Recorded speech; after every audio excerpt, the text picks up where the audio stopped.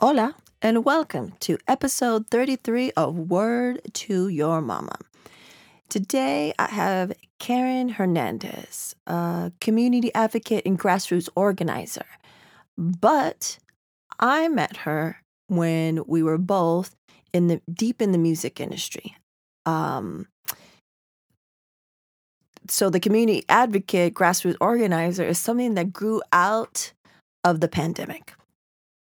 We talk about meeting over 20 years ago under what currently is the Harry Potter ride, the evolution of friendship and how that is important, and how if it's worth it, you are willing to give that energy to someone.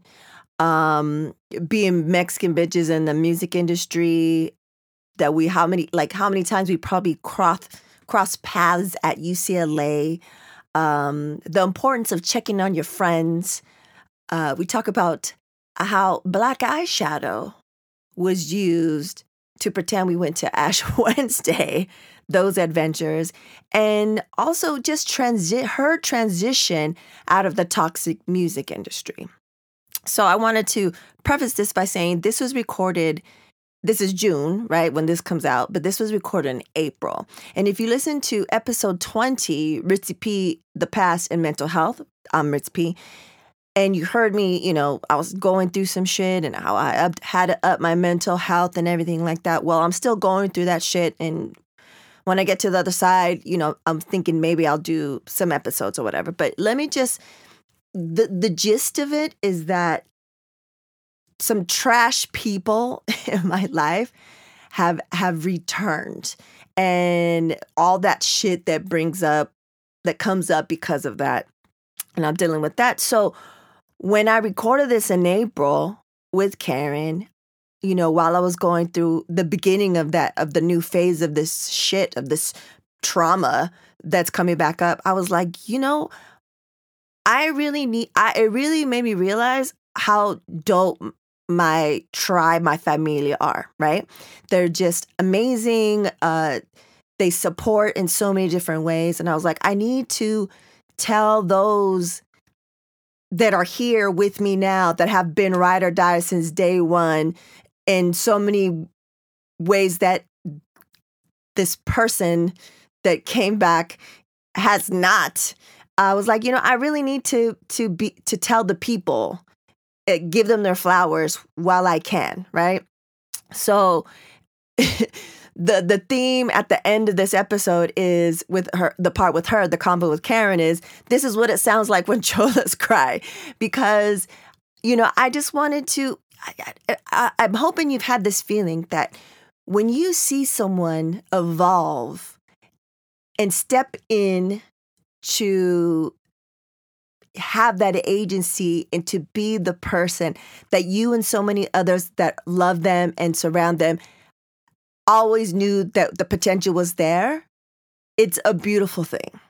And, to come out to the other side of shit, trauma that, let you be dope, but it didn't let you get to the highest level of yourself because the trauma kept you thinking you weren't good enough, you didn't deserve it and all that shit. So to see someone do that, it's a little selfish too, because you're like, oh, I'm validated in expending my energy on this person, right? Because sometimes you do and it doesn't work out, but it worked out here, and she's a fantastic person. So I wanted to let you know that you'll hear what it sounds like when cholas cry at the end of the episode.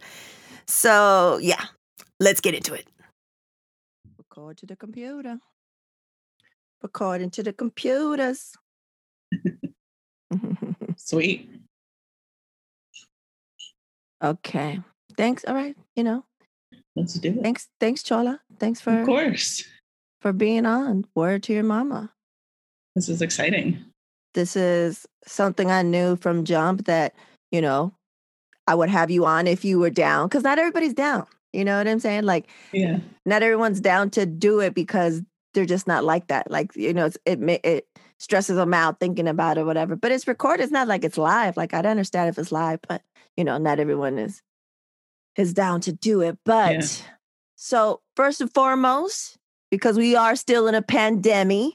Yes, we fucking are. How are you? ¿Cómo estás? How have you been? Handling it as best I can, really surviving. B and I both got our shots last month in March. We lucked out with his mom's hospital had some extra doses that they called us. So feel better about that. But I'm still not really trying to be around people all that much. I've started to go out a little bit more to do some activist works, jail support stuff. But I'm still, double mask, everything, the protocols have not changed, even though I have the vaccine, Because you're smart and because you care about not just yourself, but fucking others. That's right. Yeah, that's what I'm talking about. And just to be sure, hopefully you guys all caught that. Her and B didn't jump the line, kids. They had the hookup. Yeah. For the extras overflow. They didn't jump the line. Let's please remember that. It's a privilege, but not, Yeah. Not the normal white privilege. A lot of other people. Yeah. They didn't pay a grip of money to. No. It's not like the last week's episode of Organized Crime. Right. Totally. So true. Stabler is back. Yeah. Okay, so you're doing okay. You're surviving. That's all we could ask for, right? Because it's crazy, and though we're coming out we have a new administration that's not perfect, but they believe in science and they believe in take care of people and stuff like that. We're still dealing with the grief and the stress and the anxiety of what we just went through, not just last year, but the whole time. So that's all we can ask for. And I wanted people to remember that, because sometimes I'm thinking to myself, I didn't do this, or I didn't do that, or I gained this weight, or, it's just like, well, I survived though. Yeah. Yeah. We say that. I mean, the day that we got our first shot, we were like, we didn't get COVID because we didn't fuck around. Yeah. We took it serious as fuck. Had tried to talk to friends that didn't, and, sucked because I feel like it definitely impacted those friendships, but everything was done out of love and out of, making sure that you fucking care about other people and they don't die. I know. That's it. That was the main thing. And I think that's what people don't understand. I want to do all these things for you, for the people in my immediate family and my household, and for those that I love and care about. So anyways, so I wanted to, of course, start off of how we met. I remember, I think you were having lunch with Albert Agbayani and Mr. D, Derek Schaefer. When my office, when I just started, I think right when I just started, and my office was underneath Harry Potter now at Universal Studios. But I think that's how I met you. Yeah, definitely. It had to have been there because you had just started. I started at House of Blues in 2000. In May of 2000, they were having the CMA Awards, and you started 6 months later, probably. It was right after I was hired and supposed to start right when September 9/11 happened, and then she was a year later. Yeah. Ingrid was like, "Don't come in," and I was like, "Oh, so yeah." And then so I remember I don't know, maybe I don't know if Mr. D introduced or Kohler introduced, and then we were talking about how you went to, you and Albert. Because I went to high school with Albert Agbayani. Oh, right. But I really know him. And I was like, oh, shit. And then you guys knew each other from UCLA. And I was like, oh, shit, UCLA. Yeah, he was my roommate. So that's how we met, right? At the Harry Potter ride. Yeah. Underneath. R.I.P. Universal. R.I.P. MCA, HOB concerts. R.I.P. Yeah, R.I.P. R.I.P. And then, and then I don't know if we Like, was it like immediate, fast friends? Like, I don't know. I just feel like you just been in my life forever. I know, same. Well, you were at the amphitheater, right? When we Yeah. So I was at the amphitheater, and then I don't know how long after we moved over to the corporate offices on Sunset. Because we were already there September 11th.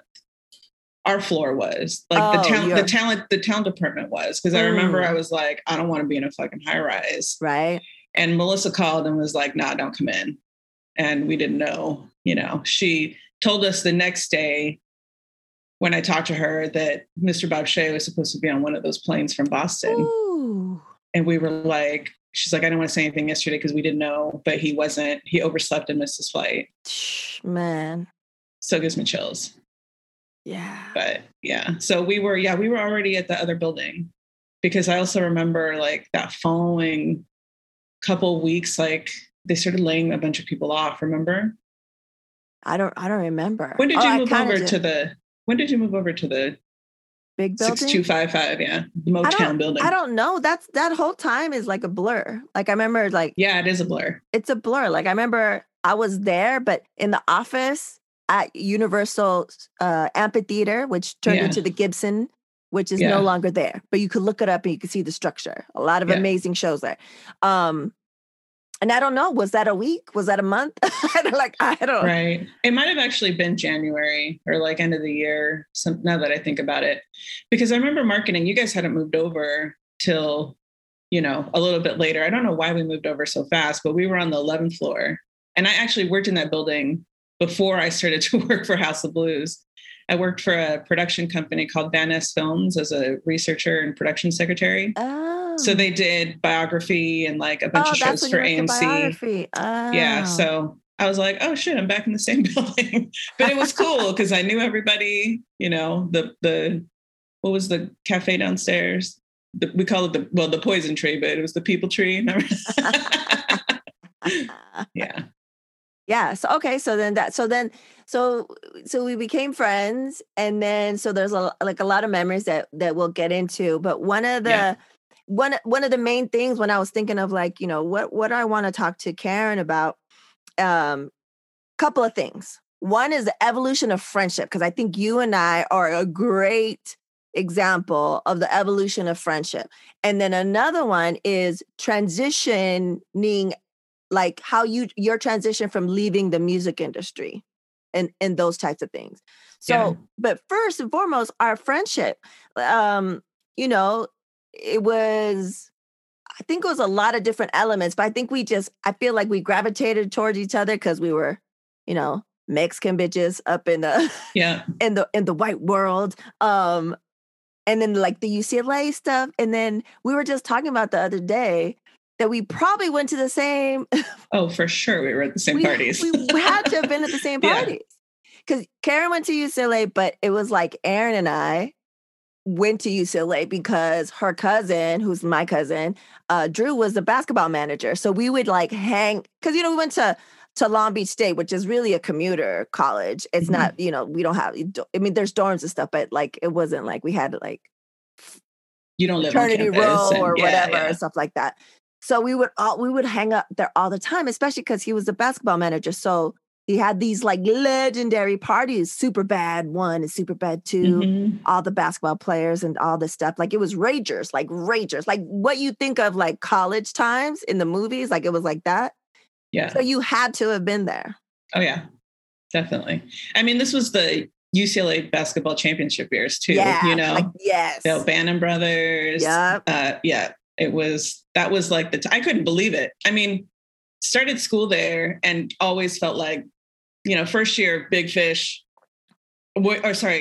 big pond, little fish. And then, I just was like so overwhelmed by everything that UCLA had to offer. And then I started going to like, you meet people in the dorms and you start going to these parties and you're like, oh shit, this place is fucking dope. Like everything about it, like it wasn't, I don't know. I wasn't expecting to have like that sort of college experience because I still had a boyfriend at home. I was commuting kind of back and forth on the weekends on occasion. But I loved it. I loved every minute of it. And you lived on campus for the first part? I lived in the dorms for the first year. They had brand new dorms that we moved into. They were like just built the year before. And then at the end of that year, the following year I was in the dorms again, and like I had a double. Like usually you're in a room, a triple. You're in a double and you share like a bathroom with two other people, right? So these were how the new dorms were set up. My second year, I went in the dorm and I had a triple. And one of our roommates, something happened and she moved out. And then the other roommate also she met some dude and was going to move to China to be with him. I don't know. So I had to move out and I found like an apartment with some girls. But I always lived like on campus like the entire time I was going to school there. But after that, I just lived in the apartments, which are fucking hell expensive. So it was just, Yeah, because it's not a loans cheap area. for days. Yeah. Westwood. No, not at all. So it's crazy. Like I'm sure like if we had like video of back in the days, it's like me and you and Aaron passing we're by. We're both dancing in the same room. Like I'm sort of glad social media was not, around tell back me then. About it. Horrific. It would be horrific. Imagine TikTok at those parties. Oh my God. Too much. So many people would be canceled. Right. For sure. So speaking on the evolution of friendship, I like when I said that I feel like we're a good example because I was thinking about how long we've known each other, but how long it's really about how long I've cared for you. Do you know what I'm saying? Absolutely. Because something had happened between us. I don't even know what it was. I can't even remember. And I don't even think that's important. But I remember I was living in Tevye behind the Red Lion when that happened. Whatever had happened between us. And we're young. We're both really, we're young and we're both evolving. And we're both learning how to navigate. And I think I had already left by then. I had left to work for myself. But something happened between us. And I remember I asked you to come to the apartment. Do you remember that? Mm-hmm. And I don't remember what was said, but I know the sentiment was like, I wouldn't do this if I didn't fucking care. Totally. And I feel like I have newer friends that I really love and care about now. And I see them with their friends, in air quotes. Right. And I'm like, they're shitty. Yeah. They're shitty people. And there's a point where, oh, well, I've known them it doesn't matter. Mm-hmm. We're too old for that shit. You know what I'm saying? But we're evolving and becoming our own people. And it's just like, you need those people that call you out. And I need people like that to do that to me. And I want to be able to do that. And sometimes I can look back and cringe and think like, whoa, I was like doing too much and overstepping my bounds or whatever. But with you, I felt like we had like a certain respect and maybe you didn't understand it, or maybe I wasn't understanding what I needed to do. But I remember that was a big point for me on my side for our friendship. Yeah. Honestly, I think you were probably the first friend that ever checked me like that. Oh. And it was the first time I think I ever realized, like, usually like your family does that. Like, they're like, whatever, don't do that. But I don't remember the specifics of it either. I remember sort of a general situation where you basically were like, you're hanging out with shitty people that are taking advantage of you. And I fucking absolutely was. And it just made me sort of reevaluate. I don't remember if that was when Liz had already been sick as well, but she was probably the second person that also, like, I think we all sort of maybe connected or became closer because of that. When you realize that like friends are calling out people around you that like don't serve you well, that like they're not there to lift you up. They're there to drain you and take more than they give. And, it's never like a tit for tat, like, I need this from you because I gave it, like, it's not even about that, but it is, there's the emotional vampire people that just sort of take and take and take. And I think I had several of those in my life at that point. And you were like, girl, don't. So. Yeah. Because it's those people that just want you, they're only happy when they feel that you're below them or worse off than them. You know what I mean? And So that like that's always stuck out in my head as a really big turning point, and it's just like I don't remember what it was, but I do remember saying, like, if I want to be doing, like, this is a lot of energy Yeah, to expend, to call someone out. It takes a lot of energy. it does. And and I understand, like, not everyone's outspoken. Not everyone likes confrontation, Right. because maybe it's just not your personality. It's not like, it's not you're weak or anything. It's just it's not your person. And I get that. Right. And Yeah. I forget that sometimes. But like the evolution of the friendship, and that's to say that that was such a turning point.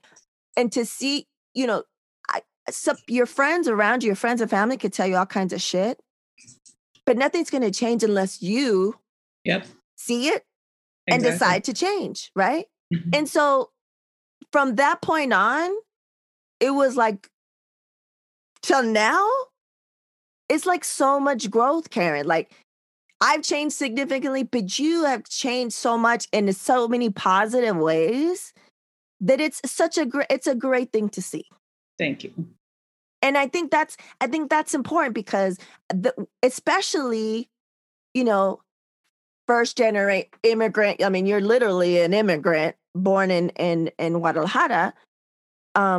But like, especially for us, like, first generation or immigrants, this is like, we hang on to the people from back in the days that we've known forever that are shitty because we don't want to leave them. We don't want to abandon them, or, we don't want to be seen as like, oh, you think you're too good. Oh, you think you're too good now. Yeah. Like, there's all these levels, and it's like, no, this is how it should be.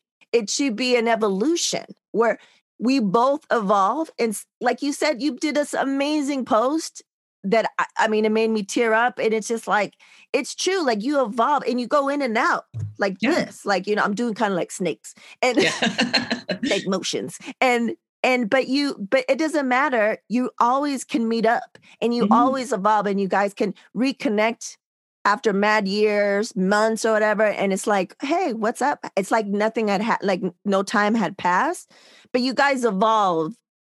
And that's what friendship is. You know what I'm saying? And sometimes we know sometimes we got to let go of motherfucking family members. Yeah. Or distance ourselves or do whatever. But this is, I was like, this is a good example, because I feel like, you don't want to be alone, because the only friends you have are your shitty friends. Right. And I know it's scary. You know what I'm saying? Someone might be listening to me, like, oh shit, but that's all I have. Well, you know what? You don't need that shit. Like, it's your worth. And so like, I remember always being like, I see her potential. She's so giving. She's on top of it. She's on point, blah, blah, blah, blah. She deserves that. Like, when I was thinking about you, and stuff like that. So to see someone's potential, that's why I was like, I'm going to put this energy because I see the potential, and boom, look at you. Yeah. And there's just so much more to grow. You know what I'm saying? And I'm learning and I'm, getting stuff from you and stuff like that. So it's a great evolution. And I just wanted to bring that up because you and I mean, it's what, over 20 something years. Yeah, for sure. That's nuts. And also on another level of that, we met and became family in one of the most toxic industries, environments, the music, the entertainment, first and foremost. And then the sub of music. Come on, man. In LA? I know. Yeah. Yeah.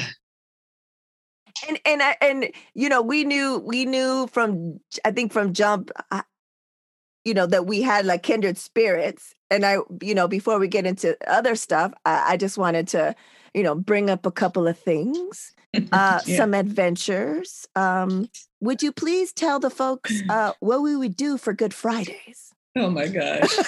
Well, we both grew up, well, I grew up Catholic for sure, right? I don't know if you did, but like hardcore Catholic, because again, immigrant. Yeah. Like I had to go to church every Sunday with my family growing up. And then when we started getting to like teenage years, my parents were like, they always wanted to go to the 8 a.m. mass and shit, and we were just like, no, we're not getting up that early. So my older brother and I would be like, we're going to go to the evening one. And then we wouldn't go. He'd drop me off at my friend Michelle's house. He'd go kick it with his friends. We'd swing by the church on the way home, pick up the pamphlet.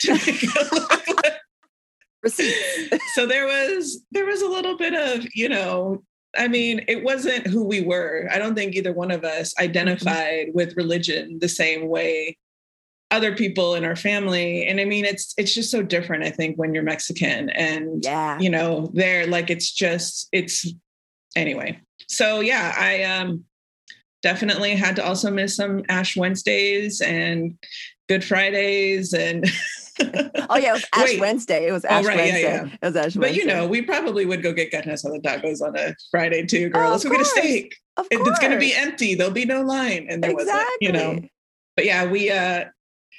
And then the other thing that's sort of unfair also about the music industry. I mean, the way some religions get extra days, holidays, and different things like that. Like, they sort of recognize that, like, whatever, the Catholic holidays, Christmas, shit like that. But there's just so many times where all these people get like all these extra days. And I'm like, let's tell them we're going to church so we can have a long lunch. Let's tell them we're going to go get some Ash Wednesday. Go to that church down the street on Sunset. No. That's where we told them we were going, but we did it. Because to put it in perspective, we had switched over from Universal Amphitheater, like Universal Studios, literally Universal Studios, to the high-rise office on Sunset, which was in the mix of all the shit, and then Amoeba was down the street. Yeah, was the theater already was it already ArcLight? Yeah, ArcLight. Yeah, ArcLight was there. Cinerama Dome was there. Yeah, like it was just like it was literally a couple of blocks away. Mm-hmm. And we hardly ever took a long lunch. You're just not allowed to in the music industry. Yeah. And if you're even 5 minutes late, you get shit for it. And it was just like the perfect day to just be like, we're taking a long lunch. We went to Amoeba, we went everywhere. And then before we walked in, oh shit, we don't have any Ash. And I'd like dig in my purse for my makeup and some glittery black crosses. Ashes. Go back upstairs. And like, even when you do get real ashes, people sometimes are like, what's that? What's on your head? Your head's dirty. But I totally got called out by Kevin Morrow. He was like, is that glitter on your head? You did? I didn't know that. Oh my goodness. Oh yeah, girl. He called me out. No, he was looking a little too close. Probably. He got you at the right angle where it was like the windows were open. It was all sparkle. What did you say? I don't even remember. I think I just was mortified and was like, no, it's real. It's not glitter. Deny. You don't know my church? Yeah. It's the Sparkly Catholic Church. Sparkly Ashes. Amazing. So many of those work adventures. Yeah. So let's get into, how was it? You were working in the music industry, then you left. Then from there you went to Howard Rose? What do you mean? No, I mean, that's still music industry, from House of Blues. Oh yeah. So I'm thinking of what happened after House of Blues. You went to Howard Rose? Yeah. So I was working at House of Blues concerts in the talent office. So I was like a talent assistant to two talent buyers. And they had, I think, 8 venues between the two of them that they booked, like big ass venues, and Universal Amphitheater. And it was just, Melissa Miller and Larry Vallon are probably the two best mentors I think I ever had. But then she left the company, and we got, there was like a transition of like, things were going to get scary. I kind of thought I might be losing my job. You know what I mean? Like we moved to the big office, and it was just like, especially after Melissa left, I really felt like I didn't have too many allies there. Like I liked working with another woman who was super independent, and she challenged me and uplifted me and taught me, was just like, I mean, she was just awesome. And so the one thing that, I think the reason why I ended up, the reason why I ended up working for Howard is because when I sat at Larry's desk, and he would call for Larry every day, and the one person Larry told me never to put on hold was Howard Rose. Oh yeah. And he's like, and whatever he asks you, tell him you'll get it to him in a minute, or what, like, do not ever say, don't decline anything in any way. And I never did. I was like, hey, Howard, like, just, anything you needed. But thankfully I didn't have to like play because I usually had whatever question he had an answer to any question he needed, or Larry was always close by. And I think that made an impression on him because a lot of people didn't like him.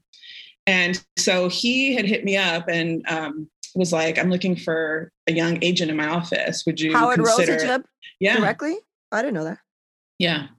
Howard and Veronica, they both called me together and said, we're looking for a new agent. At the time, I didn't realize that Steve Smith, who was the agent in his office at the time with him, was retiring.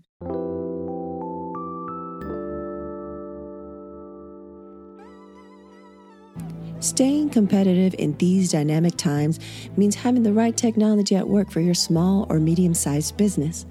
Whether your goal is to grow, downsize, or modernize, Panoply BPO provides the right combination of tools, support, and affordability necessary to make it a reality.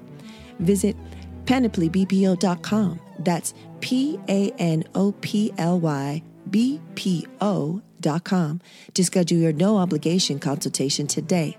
Mention WTYM and get your 13th month of service for free. PanoplyBPO.com. There is a better way.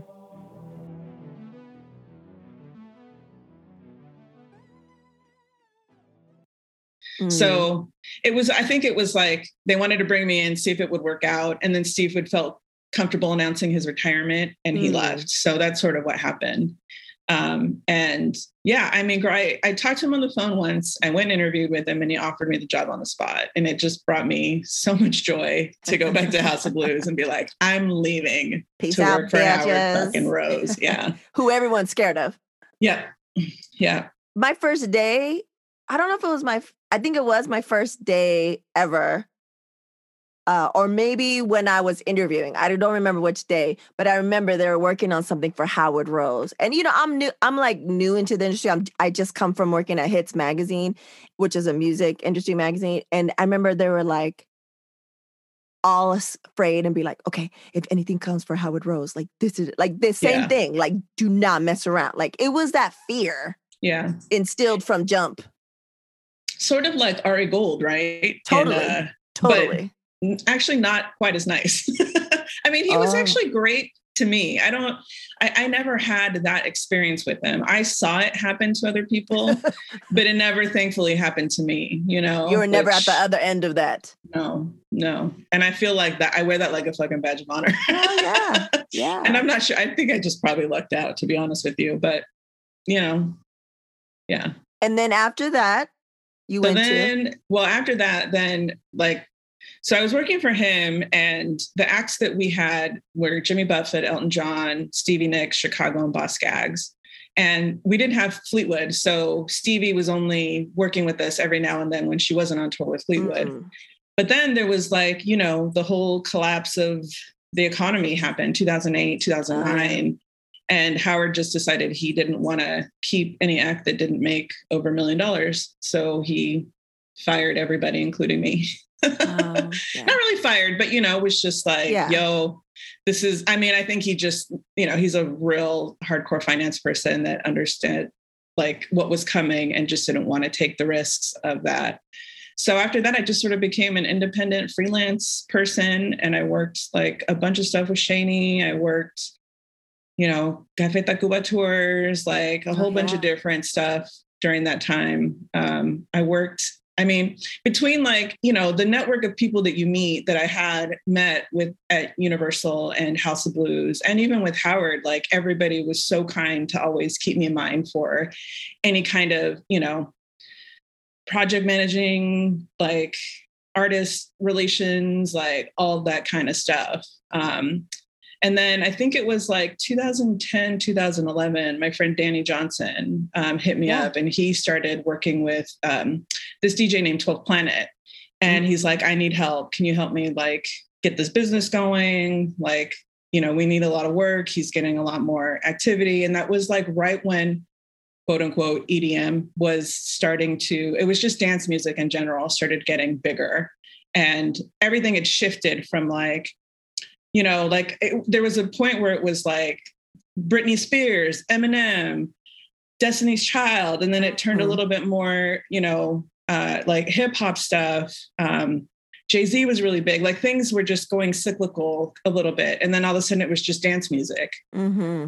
And you know, I'm an old raver, so that shit's like right up my alley. And was just like, yeah, man, I'll go help you. And next thing we know, he got booked to open up for Skrillex, but nobody knew who Skrillex was at the time. So he was doing this tour called the Mothership Tour, and that just blew up. And that was cool, but you know, things didn't work out on that side of things. Yeah. And I actually ended up getting another job after that, working for Undocumented Management, which John 12th Planet had been represented by, but he wasn't anymore. So that was another, like, you know, dance. They had some, what was the name of that band? Shit, what's the name of that band? I don't remember. They played at Austin, and there was like a riot. What the fuck is the name of that band? I'm gonna have to Google it because I legit do not remember. I remember the guy's name, Jesse. There was a riot at South by Southwest. Yeah, over this show because they reunited. Hold on. Sorry, girl. Who is it? The Austin riot? Mastercraft? Not Mastercraft. The other band that he's in. That's Brian in the background. Yeah. For those. 79. Was it? Death from Above? Yeah, Death from Above. Death from Above. Okay. Lord of mercy. So yeah, I think when I was working at Undocumented, like that was the biggest act they had at the time. And they reunited and it was like a really big deal. But the two of them were also they'd started another DJ collective called Mastercraft. And who else was with Wolfgang Gardner? I don't know, a bunch of, you know, dance acts that like were always getting booked at EDC and stuff like that. And just like, that's sort of the local flavor, I think. And it started to happen, like every major city just had a big surge of like electro, dance music, bass music, like all kinds of stuff. And then I left there in, I think at the end of 2014, 15, something like that. No, 2012. 2012. I don't know. Anyway, there was a transition. I was there for a couple of years. And then I was working with Laura Bula for a minute. Oh, yeah. Yeah. And with Shepherd and doing some stuff with Z-Trip and with whatever, just kind of like I was sort of kind of doing that independent thing again for a short while. And then a friend of mine from UCLA had another company called Dexstar, and he hit me up if I wanted to come work for him. There's these two DJ women who are named Nervo. They're twin sisters. Oh, they are terrible. They're the worst. The worst. I didn't know it at the time, but yeah. I discovered it within 6 months of being there. Yeah. And it was honestly like, I think my experience with all of those companies collectively, like, again, I think the last time I really ever even felt championed and supported, like fully, like you're a fucking rock star, you have potential, not you're a rock star, but you have potential, you have the ability, you know what the fuck you're doing. I trust you. Yeah. And there were literal steps in front of me to move up. Right. I mean, even with Howard, he definitely gave me that. But, you know, at a point where like, if the economy is collapsing, he's got to protect his business, and that it is what it is. But the last time I actually had a mentor that really looked out for me was probably Melissa, because, you know, I feel like every other man that I worked with favored other men. They favored, you know, I think women were always viewed as just support roles, not in leadership roles. And I was really good at supporting, but I was also really good at leading. I just never got the opportunity. Yeah. You know, so that's unfortunate. But yeah, I left the music industry in 2015 after having a pretty contentious exit with Dexstar, quite honestly. Yeah. Assholes. I'll say it. Yeah, I mean, it really made me feel like not just devalued, but like, here's the thing too, that I work so hard for them. I work so hard for anybody, no matter who it is. Yes, like I put 110%, which is part of the problem. Like I probably shouldn't do that, because the expectation is this is something I've learned recently, but like, I've started participating in these, we can talk about this a little bit later, but there's an organization called White People for Black Lives. And even though I'm not white, I grew up in Orange County. I have a lot of white supremacists. I present white. I have a lot of white supremacist tendencies that I never really knew was happening. Yeah. Girl, including perfectionism. Perfectionism is rooted in white supremacy. And it's crazy. It's crazy to think that like I drove that. Like that was the car I drove throughout my entire career in the music industry. And it didn't matter because ultimately that, you know, I was always in a support role. I was never given, you know, the right kind of salary, the right kind of title, the right kind of opportunities to really flourish. And, you know, I was like, I think they knew my potential. They just didn't want to give it to me. They knew it. They knew it. And I feel like they feared it. I feel like they saw it and they're like, yo, we give her an inch, she's going to fucking go a mile and run the shit. And I think they knew it. And you're doing the most and giving it all and they're treating you like shit. Meanwhile, the mediocre males around you are being lifted and given 10 million thousand chances. Oh, yeah. That's the thing. That's a running thing up in here, too. Yeah. And the thing, too, is like, I think they also, part of the problem is that when you're a person that like wants to live your life and like in a company where all you want is fairness, they don't like that. No. Because it's not about fairness. It's about preference to them. You know what I mean? And if I'm not the person, if I challenge or question, you know, a directive of, you know, we're talking about a tour or we're talking about this, like on top of all of that, none of these companies had an HR. I mean, other than House of Blues. Yeah. So there's all kinds of bad behavior happening and you can't report it to anybody. Yeah. You know, there's nothing you can do. I mean, not to say that like HR is the end all be all, but at least having an outlet for like, you see how mistreated people get on a daily basis, especially women in the music industry. Yeah. And it's not cool, you know, and men just get away with it and they know they can. And it's just that cycle repeats over and over again. Yeah. And I would call it out and they would get mad at me. They would get mad at me for it. And I feel like I would get punished for it by staying in a support role. Like that was what they did. You know? Totally. So the transition, I think I want to talk about, did you lose people? Because another thing that happens is, you know, you're in the music industry, you're at certain levels, different companies. People are your friend when you can give them something, when you can get them on the list, when you can get them merch, get them whatever. So for you, I know you had a lot of, you know, genuine friends that were still friends now, but did you see that personally where as soon as you were out, completely out, did you see people fall off? Oh, yeah.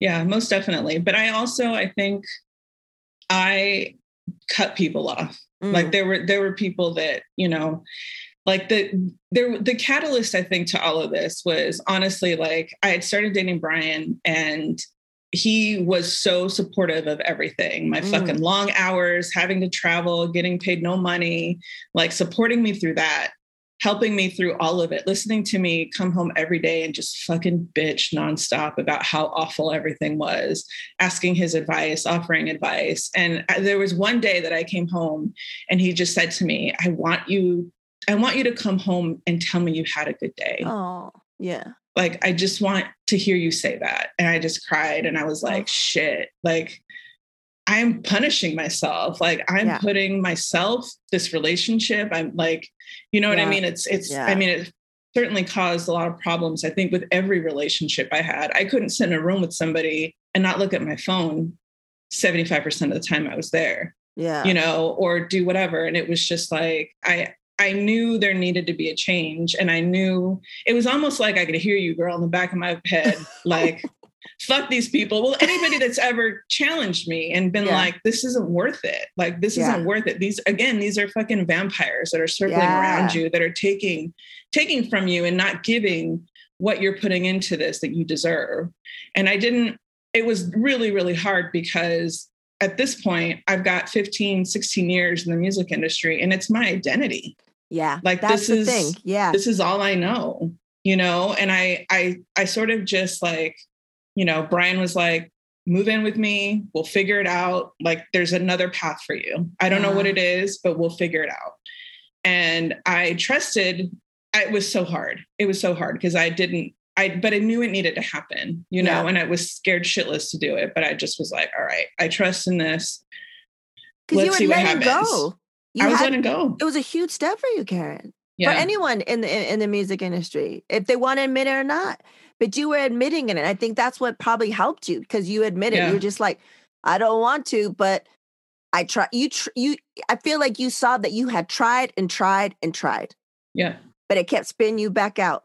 No. For nothing. Yeah, I just wasn't. Yeah, there was no reward for it. Like there was it was constant chaos and it was constant just emotional drainage, you know, where it just eats away at your soul. And I was working for people that like do really well. They were very, you know, clients that like, I'll say it, Steve Aoki. I mean, he makes a lot of fucking money.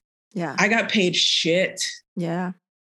To ask for a raise, they laughed in my face. Literally, right? Like literally. Yeah.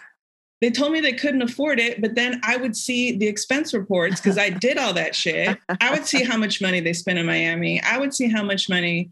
And, you know, at this point, I mean, I know it's all business. It's not, you know, it's, what do they say that it's friend business or show business, whatever that dumb analogy is. But I mean, but that's the thing though. I still saw them hiring their friends. And I'm pretty sure that the dude they hired to come in and replace me got paid more money than I was making. Of course. Yeah. Because he's the bro. So you finally made that move. And then I saw the change because of B. Shout out to B. Yeah. Because it seemed like from an outsider, you know, looking in on your life, it felt like all different facets of your life were starting to click. Yeah. On the romantic side, being supported, you know, you cut people off. They were, you know, taking too much. Then you finally left that. I'm sure that was a very hard transition. But then, you know, your skill, what other people can agree with, it's like the music industry is like motherfucking boot camp, forever boot camp. Like everything's a fucking fire, all these fucking egos.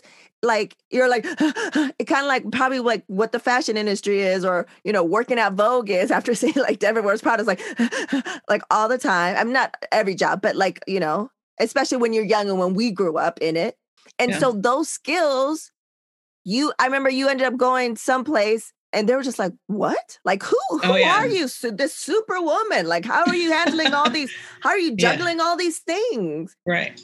Girl, working for the city, for a city government that was like, I just was doing honestly what felt like the bare minimum to me. And I would make suggestions on stuff. And they were like, you want to do that? You can do this? You can, you know, it was a trip. And I was like, wow, I have never seen.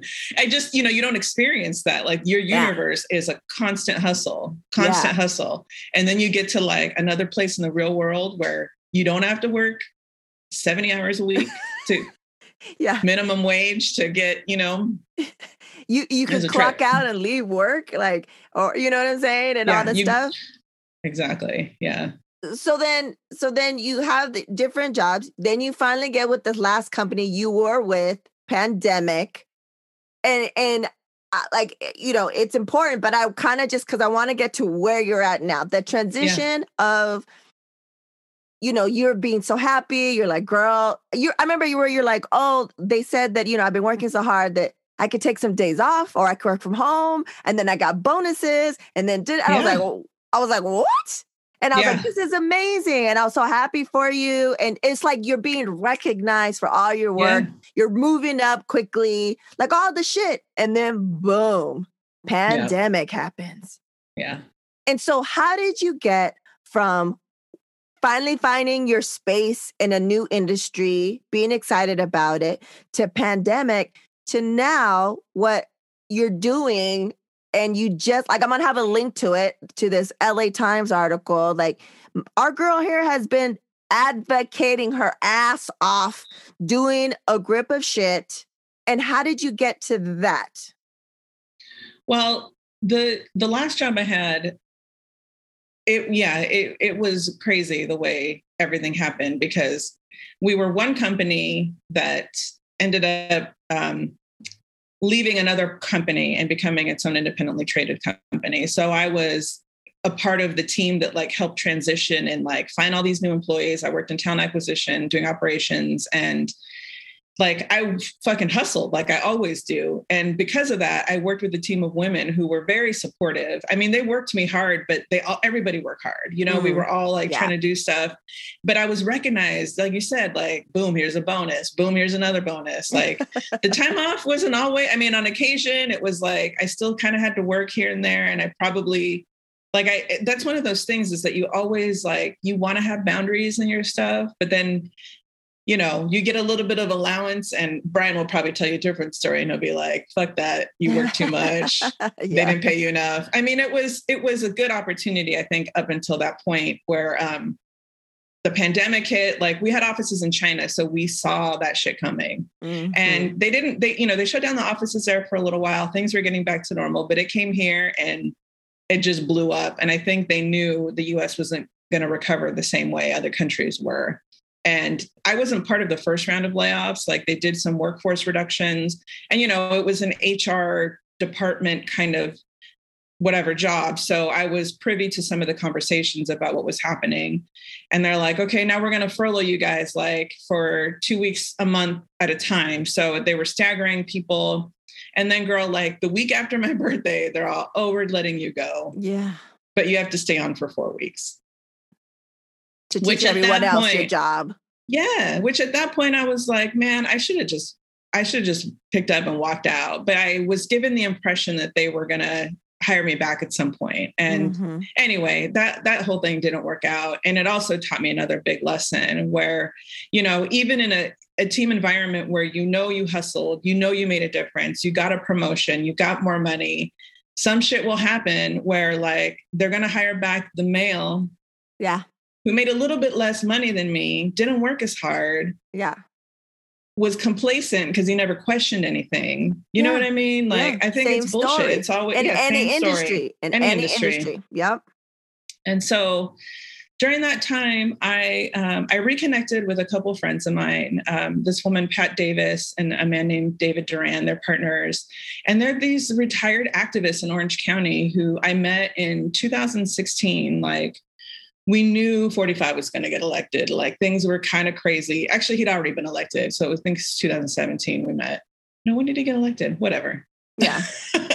And there was like this ACLU. Yeah, there was an ACLU initiative called People Power, where they were like, you know, I mean, police violence has been going on forever. Yeah. And I think that was probably shortly after Ferguson had happened. And so they wanted to have community groups reach out to local police departments and reach out to them about like the use of force and, you know, just kind of, so I met up with them at their house. We did this like online training together.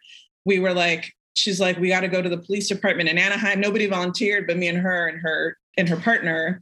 And I mean, Anaheim at that point was like the 7th deadliest police force in the United States. And I just moved here. I mean, not that I didn't grow up around here, but it was like crazy to see how fucked up it is here. Mm. And it just kind of started from there. But like, because I started working, I wasn't as involved in the advocacy. Like, I tried to, you know, meet up with them every now and then, work on some stuff.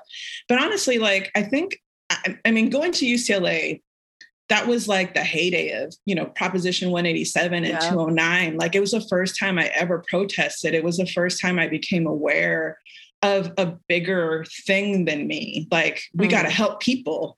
Like, as a society, we got to build policy. We got to build power to make sure that, like, you know, I mean, this has been going on, you know, for too long, that it was just, I just remember like being at UCLA and thinking like, I need to do this. Like, I had friends of mine who a couple of them went to high school with. One of them, his name is Alberto Retana. He actually works for Coco in South Central. Mm. And, you know, he was one of the first, like you know, I don't know how you realize you're woke in like 1993 or 94, but like he was, you know, he was like coming to me. And when I was at UCLA, I was part of a student organization that like book concerts on campus. We had a film program. It was just entertainment type stuff. And we got a lot of money from student government, like as part of our budget. And so a lot of the organizations that didn't get that money would come to us about like co-sponsoring something. And he would always come to me and was like, you got to give the Black Student Union this money. We got to give the Asian Pacific Islander group this money. Like everybody needs this money. Like we got to pass it around to everybody to make it fair. And I always did that. And it was, I think the first time I had experience with like, this is what we have to do. Like we have to recognize everybody to make sure that like everybody can move in unison together in a path forward. And so, fast forward to getting laid off from this job during the pandemic, and I reconnected with Pat and Dave. And I had seen that somebody had started at People's Budget Orange County. So what also happened at the beginning of the pandemic was George Floyd, being murdered by Derek Chauvin. And so that was, I think, another time that like I think because of the pandemic and so many people lost their jobs and they had the time to advocate and to like express their fucking rage in a way that had never been done before on this level, like where they just literally had time to do it. And so, Black Lives Matter LA and People's Budget LA, like they started a big, huge campaign that had been probably going on for the last 5 years, where they've been doing research and trying to figure out, how do we take money away from the police and give it to the community? And People's Budget Orange County formed out of some of the friends that I know, Pat, Dave, and a few other people that were like, we got to mirror what they're doing in LA and bring that here because, every police department has an overbloated budget and it's just out of control. Yeah. And so we just started, I started, they also are part of an organization called Housing is a Human Right, which helps unhoused folks, which everything changed during the pandemic because, everybody was scared. Like you can't go out and advocate the same way you were doing it before. But they were organizing virtually, and you can do it, I think, a lot more virtually. Like you have a lot more time to do it in different spaces than having to like drive somewhere, commute, meet with people, you know what I mean? Kind of going back and forth. You're at home. Like I got an hour for this organization. I got 2 hours for this organization. I'm doing kind of stuff here and there. So, I started working with them first with HHROC, and then they told me about People's Budget Orange County. And I just kind of started sitting in on some meetings and I was like, fuck yeah, this is amazing. Like, this is exactly what we need to be doing. Because honestly, the intersection of everything at the end of the day comes down to money. Yeah. And like, there are so many things that can be fixed if money was going to the right places. I mean, budgets are moral documents that basically show your priorities, show your values. And if as a society, all we value is police.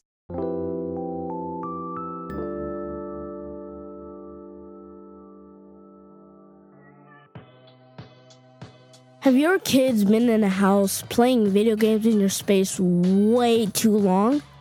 Now you can get them outdoors and still be social while social distancing at the Skate Side after school and group skateboarding classes. Skate students get to improve their skating and decompress after a long day or week of school. This program is awesome for beginners to get started or advanced skaters to take their skills to the next level. Go to theskateside.com and learn about our COVID-safe programs in Santa Monica, Culver City, Glendale, and South Pasadena. That's theskateside.com. The Skate Side. More kids skating. Yeah. And we know we don't. I mean, I'm not saying that, I don't know. I'm not going to stand up for any police department or police officer in this conversation. Yeah. Because I know there's people that are like, not all cops are bad and, whatever. Yeah. That's fine. But the ones that are bad aren't being called out by the ones that are good. Yeah. And that's the problem. Yeah. So, I started working with them and another organization also called Transforming Justice, which they're kind of like an abolitionist group. it's really different. Like the folks in LA really talk about abolition on a level that is very non-restrictive. Like that's their demand. They want to do away with the carceral system. They want to do away, like they want to abolish police. There are systems.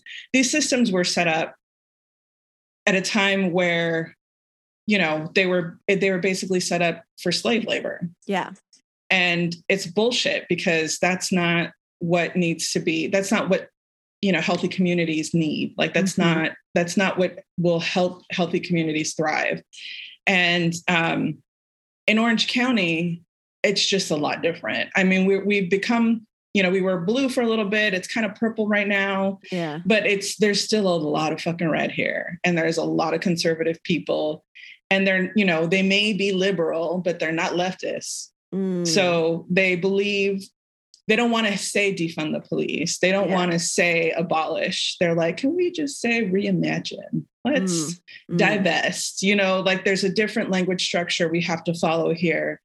I think to not turn people away from the movement. Yeah.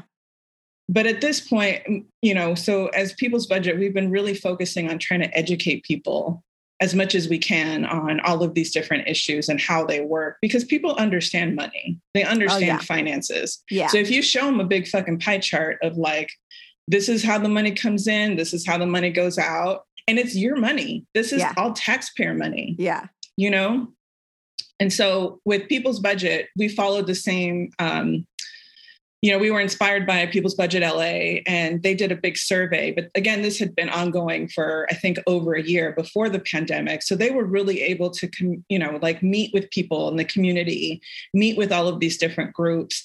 They developed this big coalition of alternatives to incarceration where they had backup already set up. So they knew that like, oh, we need a program for trans kids. It's this organization. We need a program for Black youth. We need like all of these things were like set up. They put out this insane report, and still it basically showed you that like the community wants investment in programs, you know, anything that will help solve like to get at the root of the crime. So the crime doesn't happen, you know, crimes, whatever. Air quotes. Yeah. And a lot of those programs, unfortunately, don't really exist in Orange County. There's a lot of, I think there's a lot of scare tactics that like we have a pretty big immigrant community, and they don't participate in a lot of these programs, I think, out of fear that, you know, they're going to be targeted. And anyway, it's been a challenge, but we were able to get over 1,000 people, which is, according to Melina Abdullah, when I sat in a meeting with her last week with People's Budget LA, when we were telling her our story, she was like, that's a lot for Orange County, which was great. You know, they probably had like 100,000, but still it's something. I mean, it's the first time it was, you know, this started in June. We put out, we spent 2 or 3 months, you know, getting the survey out, putting the network of People's Budget together, the coalition. And it was like, you know, folks from the ACLU, folks from OC Protest, folks from like basically a lot of like-minded organizations that they could get together to be a part of this People's Budget coalition to present, you know, we know people don't want all the money going to the police. And so we presented the report in September to the Board of Supervisors in Orange County.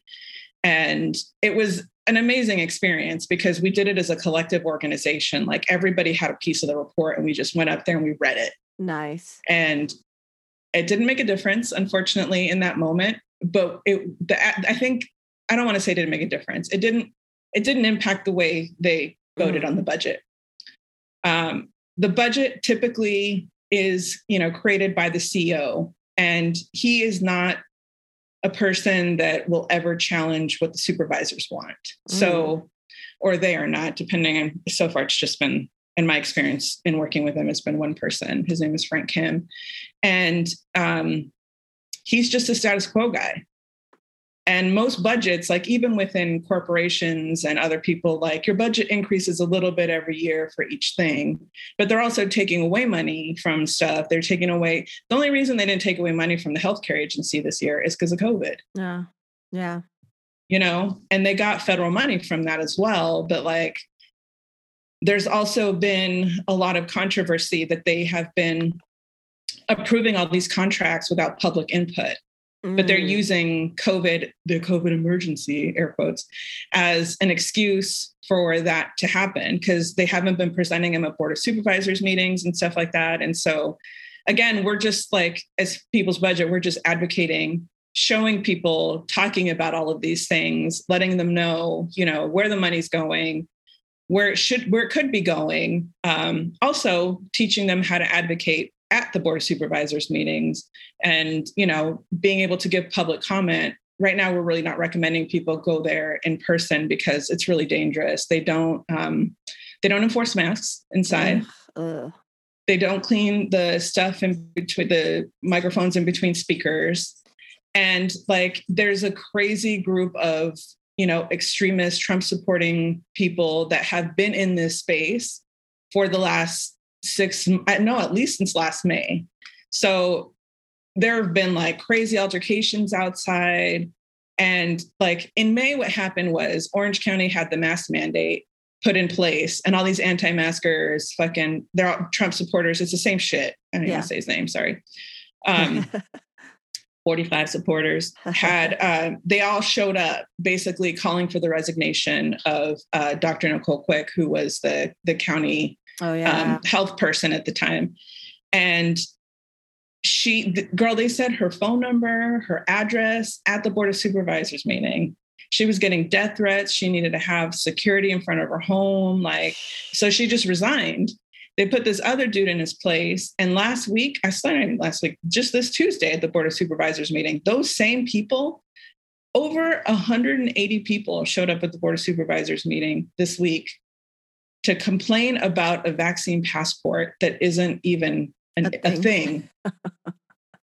But anyway, but it's there's the way a lot of these other people move within the same space that we're advocating for, we have to be really careful with. I mean, me personally and the groups that I work with, we know we don't want to be in the same spaces as them because there have been altercations between people that we know. They target, a lot of the Black activists and the Black leaders in Orange County because there's not a lot of them. And I think they feel that they're easy targets, unlike in LA. You know what I mean? Yeah, totally. So would you say that one of the benefits or the silver lining, if you will, that came from the pandemic is really getting you back into activism and getting you part of, Karen is also part of Postcard Bitches, which we discussed because I had T.I. on here on episode 11, The Whitest Blackest. And she's the one who started, but Karen is part of that group too. And then, Karen simultaneously was also doing all these other things, and she's just been more and more involved. Maybe it's a turning point in your life of what you want to do. One thing we talk about here all the time, and people are probably tired of me saying it, the nonlinear career path, because it's true. Yeah. Mm-hmm.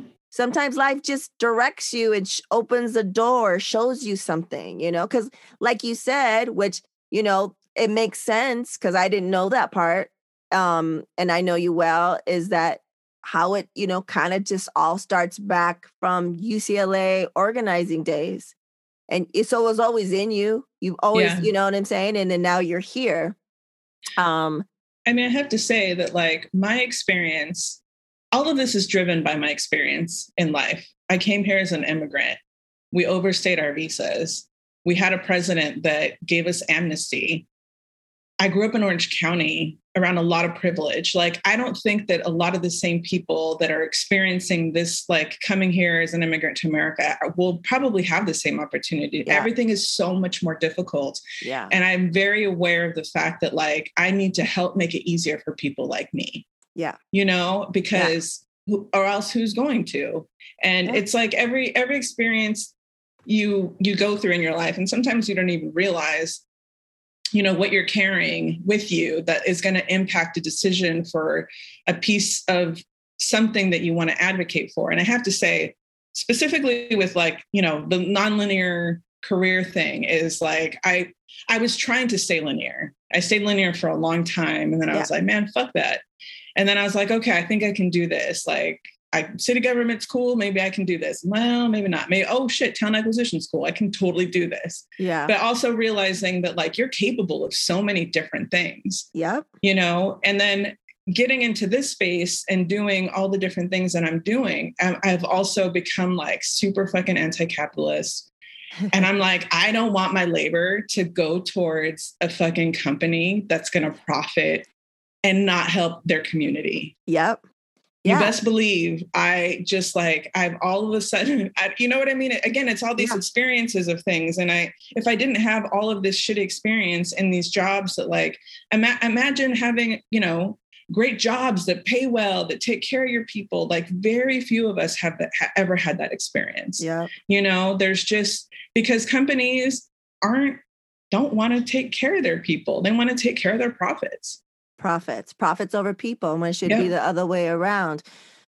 So I that's why I was like, I wanted to have you on here since jump, because you're definitely part of my familia and part of my tribe. But especially at this point, I feel like there's a lot of people that could be listening that are coming to terms with a huge shift in the direction of their life, in their career, what they want to do, be passionate about it, making different types of decisions now, because like you said, we've had the time. We couldn't go to work. We didn't have a job. Jobs were taken away from us, especially if you're in the music industry or entertainment industry, live music, live events, and you had the time to reassess. And I feel like you're a great example of like you said, all the shit. You wouldn't be at this point if it wasn't for all the shit, the good and the bad. Yeah. So let's get into questions from the audience. Oh, shit. All right. So this is questions, comments, excuse me. I'm renaming it questions, comments from the audience. Sure. So the first one, it's not really a question. It's just kind of a statement. It's Daft Punk LA Sports Arena.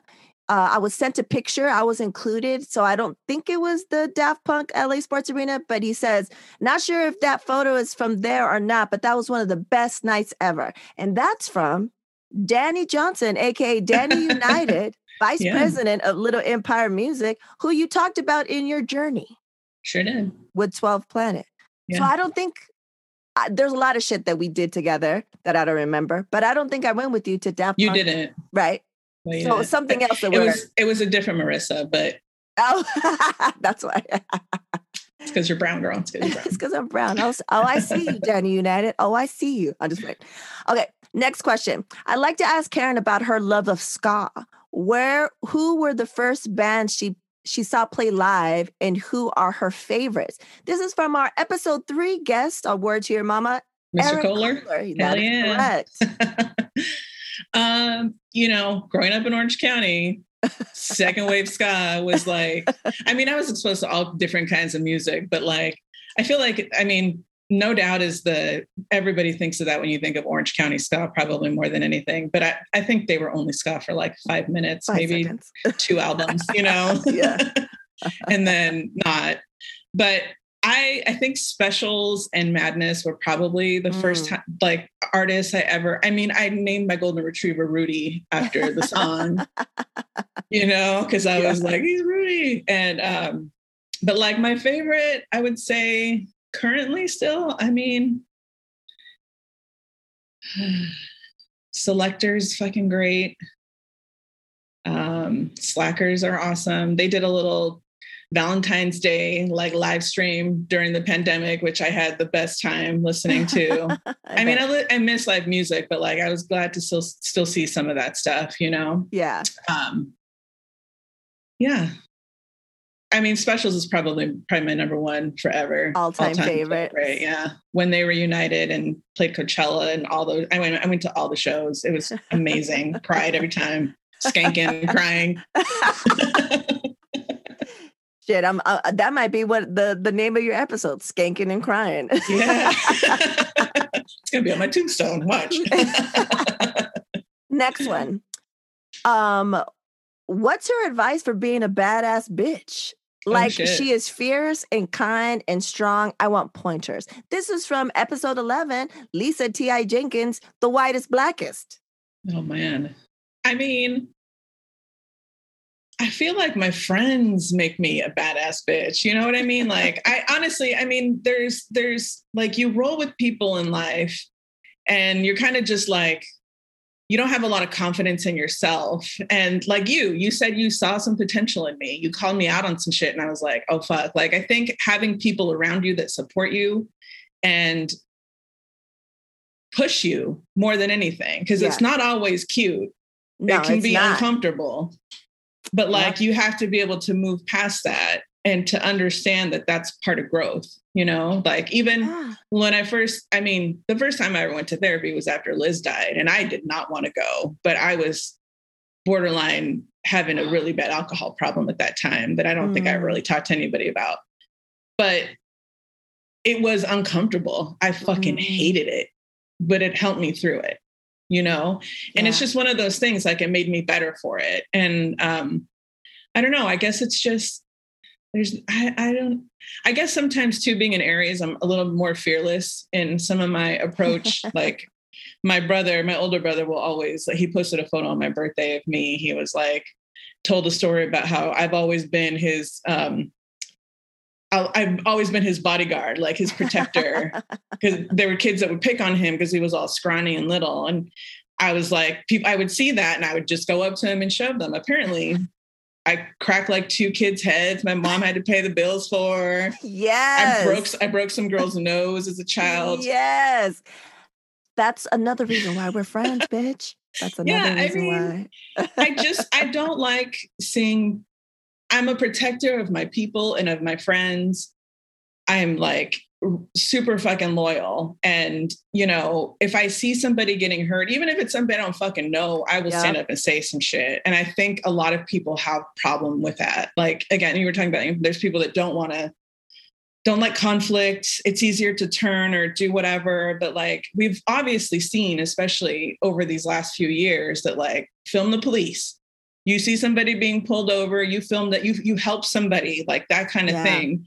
That's been my mentality, I think, obviously, since I was like 5 years old. Apparently, because your mom has the bills. Oh my gosh, yeah. But yeah, I don't know. I mean,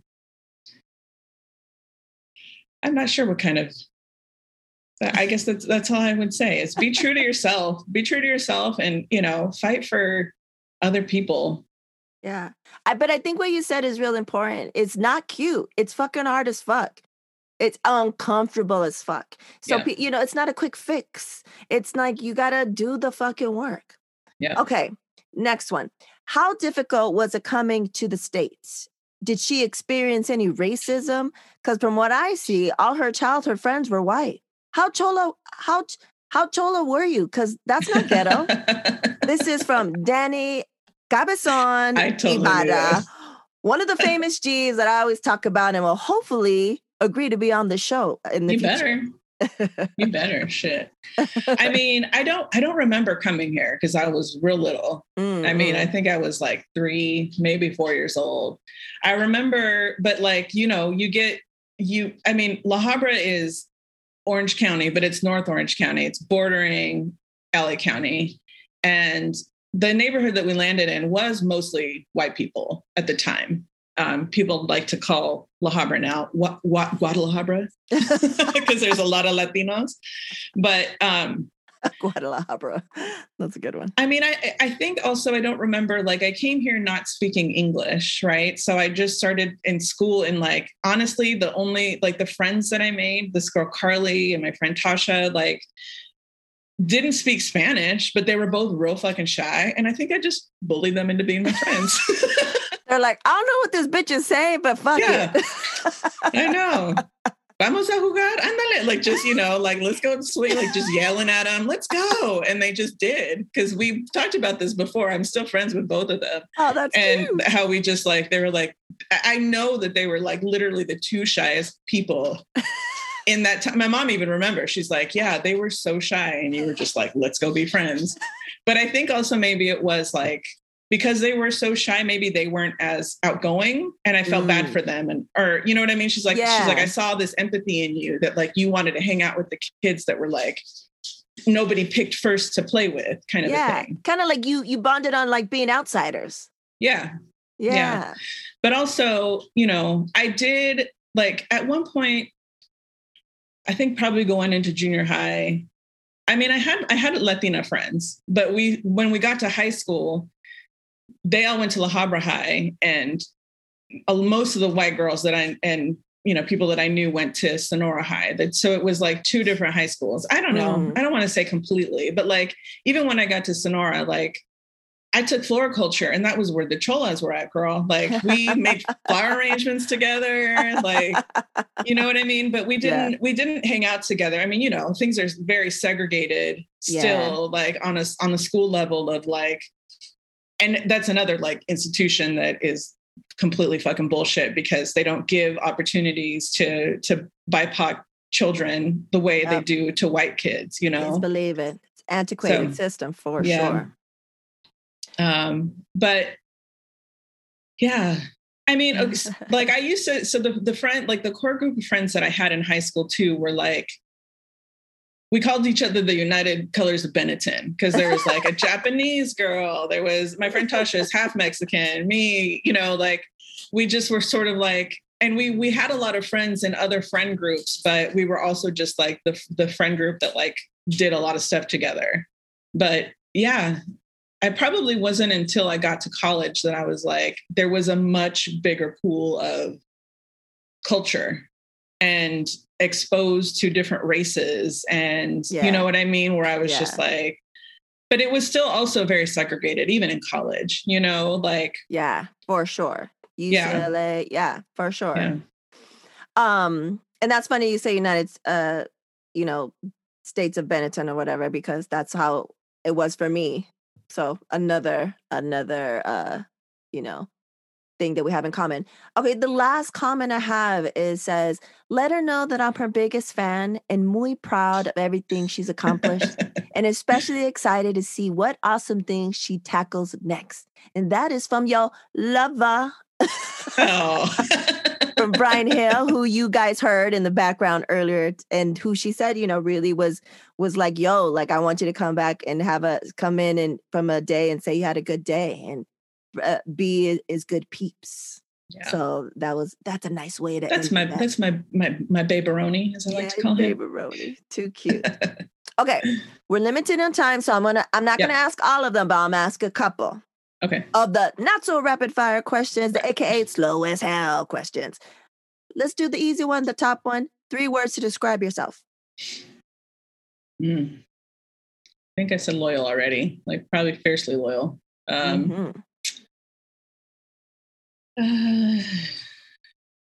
Passionate, which could mean angry or loving. It's a spectrum. Passion. It's a spectrum. It is yeah. And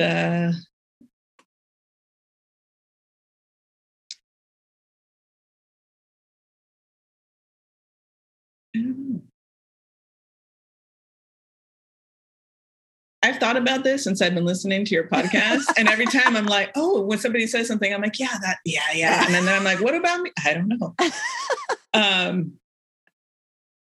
Loyal, passionate, kind, I guess. Yeah, for fucking sure. I concur. Okay, what's the best piece of advice you received? Probably from Mr. Brian Hill, and that is to do what makes you happy. That's right. You can't go wrong. You can't go wrong on that.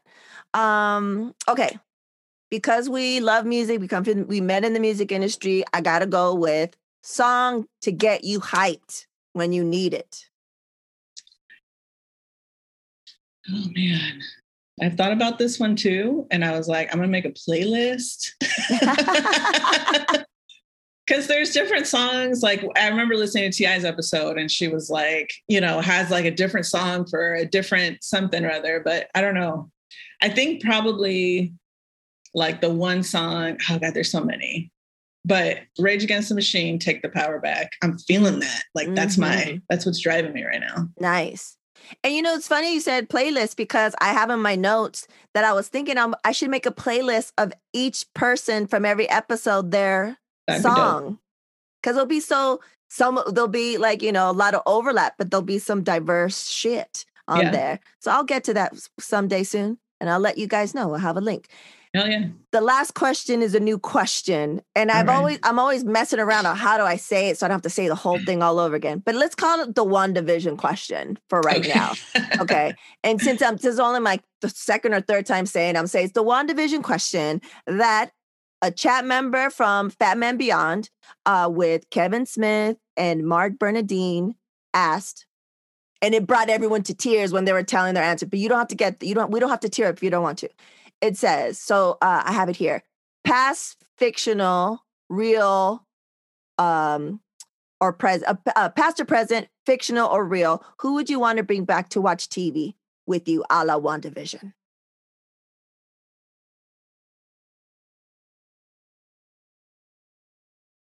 Do you want real and fictional? Or whatever you want. Whatever you want to share. Because I could get emotional about a fake character. Of course. Fuck yeah. Of course. Fucking Logan from Wolverine. Oh. I have from the movie Logan. The movie Logan, yeah. So I have yet to see that, but I can understand that. I know everyone says it's really good. Watch it. What would you watch? Oh, shit. We'd probably watch some novellas. I love it. Because you got to see Logan, but there's the little girl, and she's a little Mexican girl that it turns out she's his daughter. I didn't know she was Mexican. Yeah. Wow. The more you know. Sorry, I probably just spoiled it for you, but. Oh shit! No, I'm sure it's fine. I'll forget, and I'll be like, oh yeah, Karen told me she was Mexican. Oh, that's nice. Okay. Well, that's it for all the questions, all the things. Sweet. Karen, I love you so much. Girl, I feel the same way. I didn't want to cry. Family. Oh. But I'm tearing up. Oh, rid to pee. Thank you for having me. I just want to say thank you for being my friend and for being family. And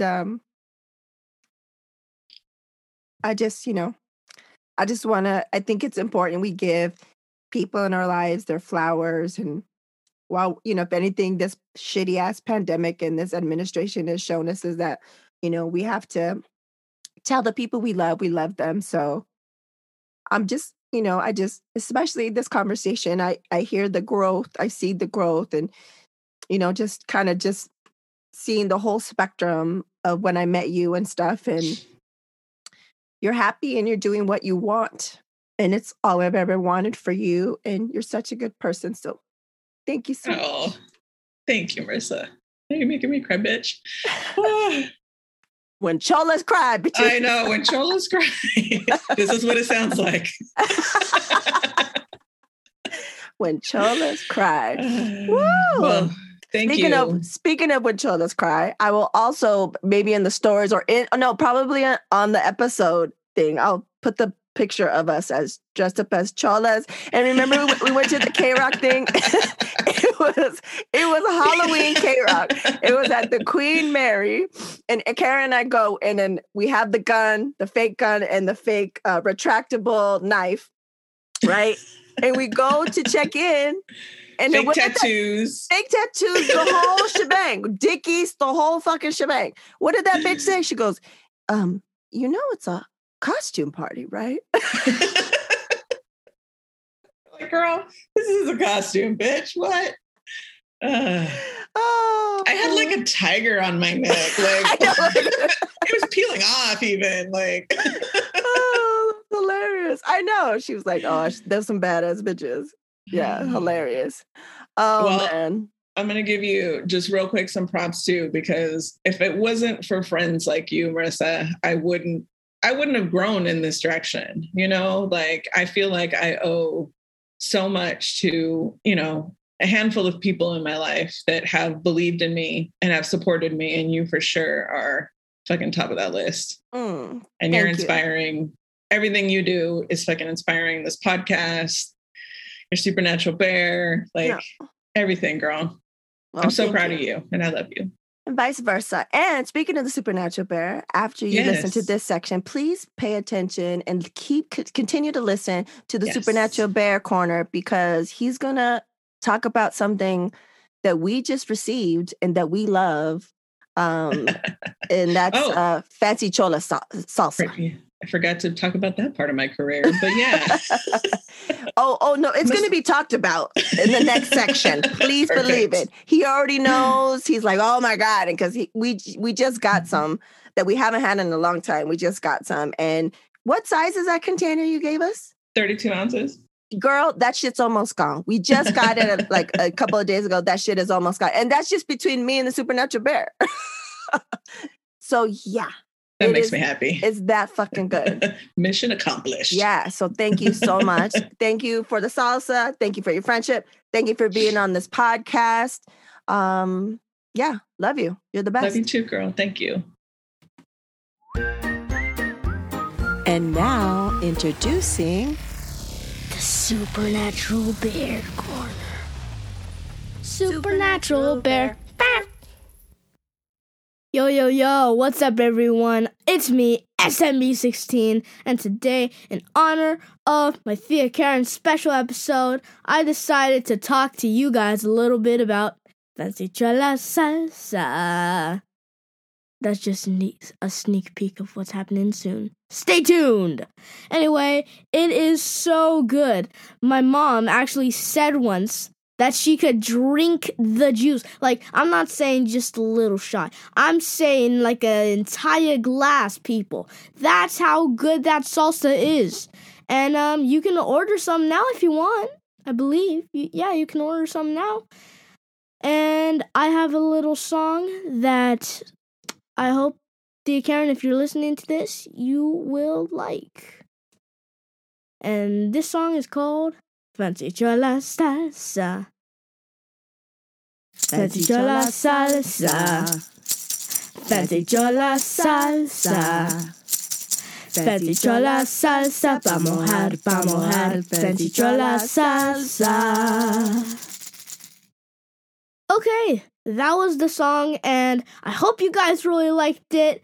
Thea Karen, if you need any, singing or anything, my mom and I will be very welcome and very honored to do a small little jingle for Fancy Chola Salsa. And I hope you guys like the song too. And that's pretty much it. I mean, check us out on Patreon and stuff. And follow our social medias posts. And yeah, see you guys soon.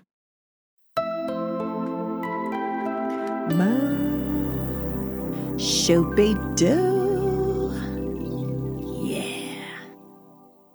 There it is, episode 33. Unfortunately, I think because of the pandemic, the Fancy Chola Salsa is not currently available. But, you could reach out and you could be notified when it is available. And I swear to the lords and dragons above, this is one of the best salsas I've ever tasted in my entire life. And I always forget, but she leaves out something because someone didn't like something. And so it doesn't even have all the ingredients you would think it has.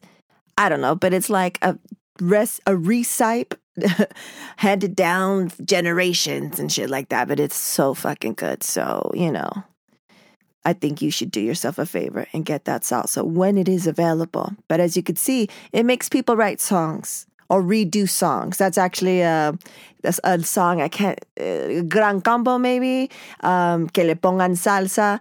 And that's a song that we love that I've taught the Supernatural Bear since he was a baby. And so we automatically made it to Fancy Chola Salsa. It fits. We had maracas and this other little cosita, no sé cómo se llama. It's like, I don't know, a little basket with some stuff. I think maybe it's probably I got it from his travels in Africa or something. Yeah, man, we did it all out. It was good times, fun. Before we leave, I wanted to give a quote that Karen provided me that she didn't remember to talk about in the episode. But it goes like this. Remember this, in the darkest moments, when the work doesn't seem worth it and the change seems just out of reach, out of our willingness to push through comes a tremendous power. Use it. And that is by the amazing top shelf, top level Stacey Abrams. So there it is. Now you know what it sounds like when cholas cry. And I love doing this. So let's get those reviews in. Let more and more people find out about this. If anyone out there is a Black or brown or BIPOC publicist that wants to help get this podcast out there, and so that more and more people know about this, please reach out. You can reach out at hola@wordtoyourmama.com. Man. Gracias. I appreciate all the support. Let's keep it going. Let's get this out to more people, to spread the diverse voices and all that good stuff. And until next time, we reap. Word to Your Mama is owned and produced by Ritz P. The intro is produced by Nico Beats. If you want to get a hold of us and see other things, all there is to know, go to wordtoyourmama.com. And as always, Word to Your Mama is brought to you by ritzyperiwinkle.com and panoplybpo.com.